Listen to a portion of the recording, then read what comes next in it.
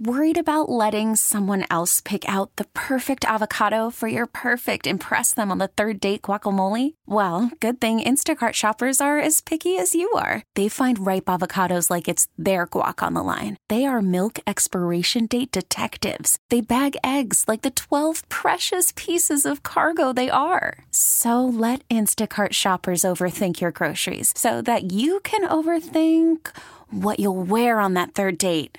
Download the Instacart app to get free delivery on your first 3 orders while supplies last. Minimum $10 per order. Additional terms apply. For the first time in American history, people of Middle Eastern and North African descent have a spot on the U.S. Census.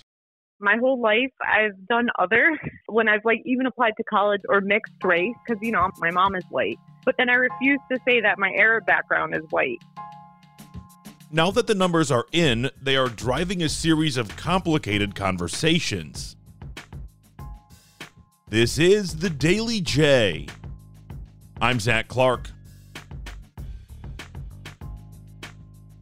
There are about 20 countries that make up the Middle Eastern and North African regions of the world. Countries from Algeria to Yemen, with others like Iraq, Lebanon, Egypt, and Saudi Arabia in between.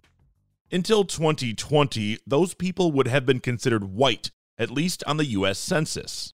My whole life, I've done other when I've even applied to college applications or mixed race because, my mom is white. But then I refuse to say that my Arab background is white, too, because when people see me, they don't think that I'm white. I don't look white when I go to the airport. People can tell that, I'm not white. But then having to check that white box, it just feels like, okay, basically I'm whitewashed. And so, we actually have something to identify with on the census and hopefully applications and, hopefully it just keeps moving forward. But, I always was kind of a rebel when it came to it because I always, like I said, I put mixed race, which really technically, am I a mixed race? But I would put it anyway, or I would always put other because I just refuse to just check white. That right there is the voice of Zara Huber. She and I used to work together at WWJ. Now she lives in South Florida. Starting in 2020, the countries that I mentioned got their own designation on the census. After selecting white, they had the chance to put down their country of descent, which, according to Dr. Florence Dallow, could save lives. If we don't get it right, we're going to have a large chunk of our population sicker, they're going to die earlier, and they're not going to get the treatment that they need. I got to be honest with you, Doc. I didn't think life and death was going to come into play in that question. If you were to look at the Michigan Department of Health and Human Services to look at people who died from COVID, it looks like Middle Easterners did really well. But we did our own study using data from the state of Michigan, because as you know, when someone died from COVID or someone was diagnosed with COVID, it all had to be sent to the state of Michigan. The rate of COVID were 3 times higher in the Middle Eastern population than any other group in Michigan. But you wouldn't have known it if you didn't do that study. Correct, because the state of Michigan doesn't have their own checkbox for the Middle Eastern population. Dr. Dallow is a professor and the Associate Dean of Health Sciences at Oakland University. Like Zara, she is Iraqi, but unlike Zara, she is Chaldean. According to the 2020 census, there are about 300,000 people of North African and Middle Eastern descent. That is a number that most experts believe is an undercount. And Dr. Dallow says the consequences could be far-reaching. From a business perspective, from an education perspective, we're missing out on all of the amazing diversity that we have in Michigan. And there has been a huge push toward diversity, equity, and inclusion. But if we don't know who the person is next to us sitting at a table because they have to check white, then diversity, equity, and inclusion doesn't become as rich or as powerful or meaningful as it can be. So I give you the big example of health because that's my expertise. But this bleeds into so many other professions in the state of Michigan.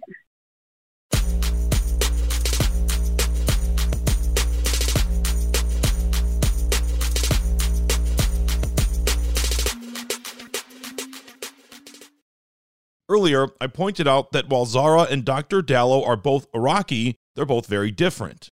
Finding differences in Middle Easterners is very common here in Metro Detroit. Qasim Sob's family has been running the Cedarland restaurant in Dearborn for decades. Qasim says if you want diversity within the Middle Eastern community, look no further than Warren Avenue. You know, if someone's looking for that variety, well, they have it right down the street. If you're ever interested in checking them out, or the baklava, or whatever the case is, if they have something that I don't have, I want to make sure that I know about it, not to be able to mimic what they have, but to be able to point the person in the right direction to where it is. Because everybody's perspective on culture is a little bit different, so it's good to have a little bit of variety around you. That way, everybody kind of gets a little bit more of a visual on what the Middle East is and what the culture is all about. That's one of the beauty parts about Warren Avenue. You see different restaurants, and you would think they're all the same, they all taste the same, when they don't. Everybody has their own story to tell. Everybody has their own recipe that they came up with, that they got from their great-grandfather or great-grandmother, that they're trying out at their new restaurant that's completely different than the restaurant next door. It's for these reasons that people like Qasim say the term Middle Eastern can be a misleading one, even unintentionally. There's a bunch of different flavors too, so it's not like you're eating the same meal over and over again. Can we in the community, right? Like, it's not a one flavored community. It's a multiple flavored community. Everybody has their own taste. Everybody has their own opinion. Everybody has their own uniqueness. How do you describe a place like Dearborn? You know, I think so often people would just say, oh, it's Middle Eastern, right? But it's like, well, okay, what does that mean? That's somewhat specific, but also it's too vague. And then now you hear terms like MENA, right? Middle Eastern, North African. Middle Eastern is not incorrect, but at the same time, it doesn't always go far enough to explain the people that we're talking about, because you could be from a variety of places and be Middle Eastern. Dearborn, what I would say, is the melting pot of the Middle East, because it's not just one part of the Middle East. There's plenty of different cultures from the Middle East that Dearborn has a lot of.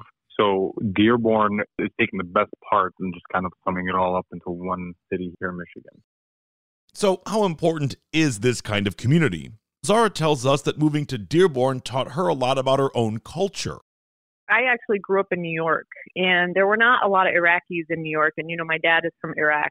In Dearborn, I actually met more Iraqi people. I learned more about my own culture because, you know, my father, he was one person. He taught us about the food from Baghdad. What I didn't realize was, like, food was a little different in the north of Iraq. Food was a little different in the south of Iraq. And even some of, like, the cultural stuff and even some of the words they use in Arabic, the dialect was different. So it definitely helped me realize how diverse even Iraqis were.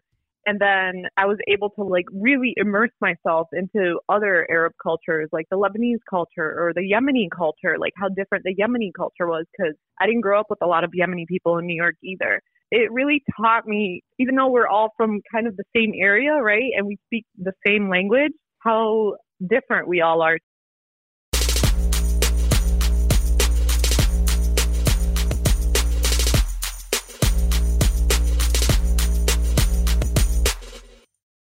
Living in Metro Detroit, or even Michigan for that matter, we take places like Dearborn for granted. Sometimes we forget or don't even realize how unique it is. Zara says she is reminded of this all the time in her new home of South Florida. How do people approach you in those ways? Because people like you are not as common where you are. I am definitely not as common. So where I live, actually, it's a lot of Latin Americans and then also like from the islands. So a lot of people confuse me for Puerto Rican or Dominican down here just because there's such a huge community. So they'll start speaking to me in Spanish. And when I tell them, like, I don't speak Spanish, sorry, they're like, what do you mean you don't speak Spanish? Like, where are you from? And then they start asking questions. And then I kind of stick out, you know, as the Arab. And it's funny because actually a lot of people are not that familiar with, like, Arabs down here, I feel like, as much, of course, as in Michigan. You know, when I tell people I'm Arab, it's funny, like, when a dog looks confused and, like, turns their head, like, huh? That's kind of the looks I get down here, like, what? And so then I have to, like, explain Iraq, you know, Middle East, and they're like, oh, okay, Arabic. So, yeah, it's been interesting for sure. The census giving people who hail from Northern Africa and the Middle East a spot to identify themselves is certainly a good thing. But if the numbers are truly off by 100,000 or more, as some speculate, that's a big problem. Dr. Wissam El-Maligi is the director of the Center for Arab American Studies at the University of Michigan, Dearborn. He sees a silver lining in this. boundaries are just lines and that culture doesn't really work that way. We always want to put things into boxes. This is that and this is this, and they are what they are, and it doesn't work that way. And I think that's the challenge here for the American government, is to figure out how to properly address the nuance that is a large group of people who, like you said earlier, their connection together is relevant, but they are also more relevant as individuals. And figuring out how to do that is going to be the challenge. Exactly. What you said is exactly what I'm thinking of. Maybe it's an opportunity, actually, that maybe this can actually help the government figure out a way to embrace this kind of diversity, to be able to honor that and to be able to cherish that, and at the same time to do it in a way that is actually practical and functional. That's a challenge, but maybe this could be one opportunity to do that, because this is one of those unique cases where you have people united, but at the same time very diverse. The value of Middle Eastern and North African culture and workforce cannot be overstated in Metro Detroit and Michigan at large, and the government has acknowledged that they should be counted and recognized as such. So if we're going to do this, let's get it right. Today's big thanks go out to Zara Huber, Dr. Florence Dallow, Kasim Sob, and Dr. Wissam El-Maligi. Check out wwjnewsradio.com for the top local news stories on demand 24/7. Do you want that Daily J delivered right to you? Well, all you have to do is text WWJ to 20357 and you'll get it instantly. Message and data rates may apply. I'm Zach Clark, and this is the Daily J. Thanks for listening.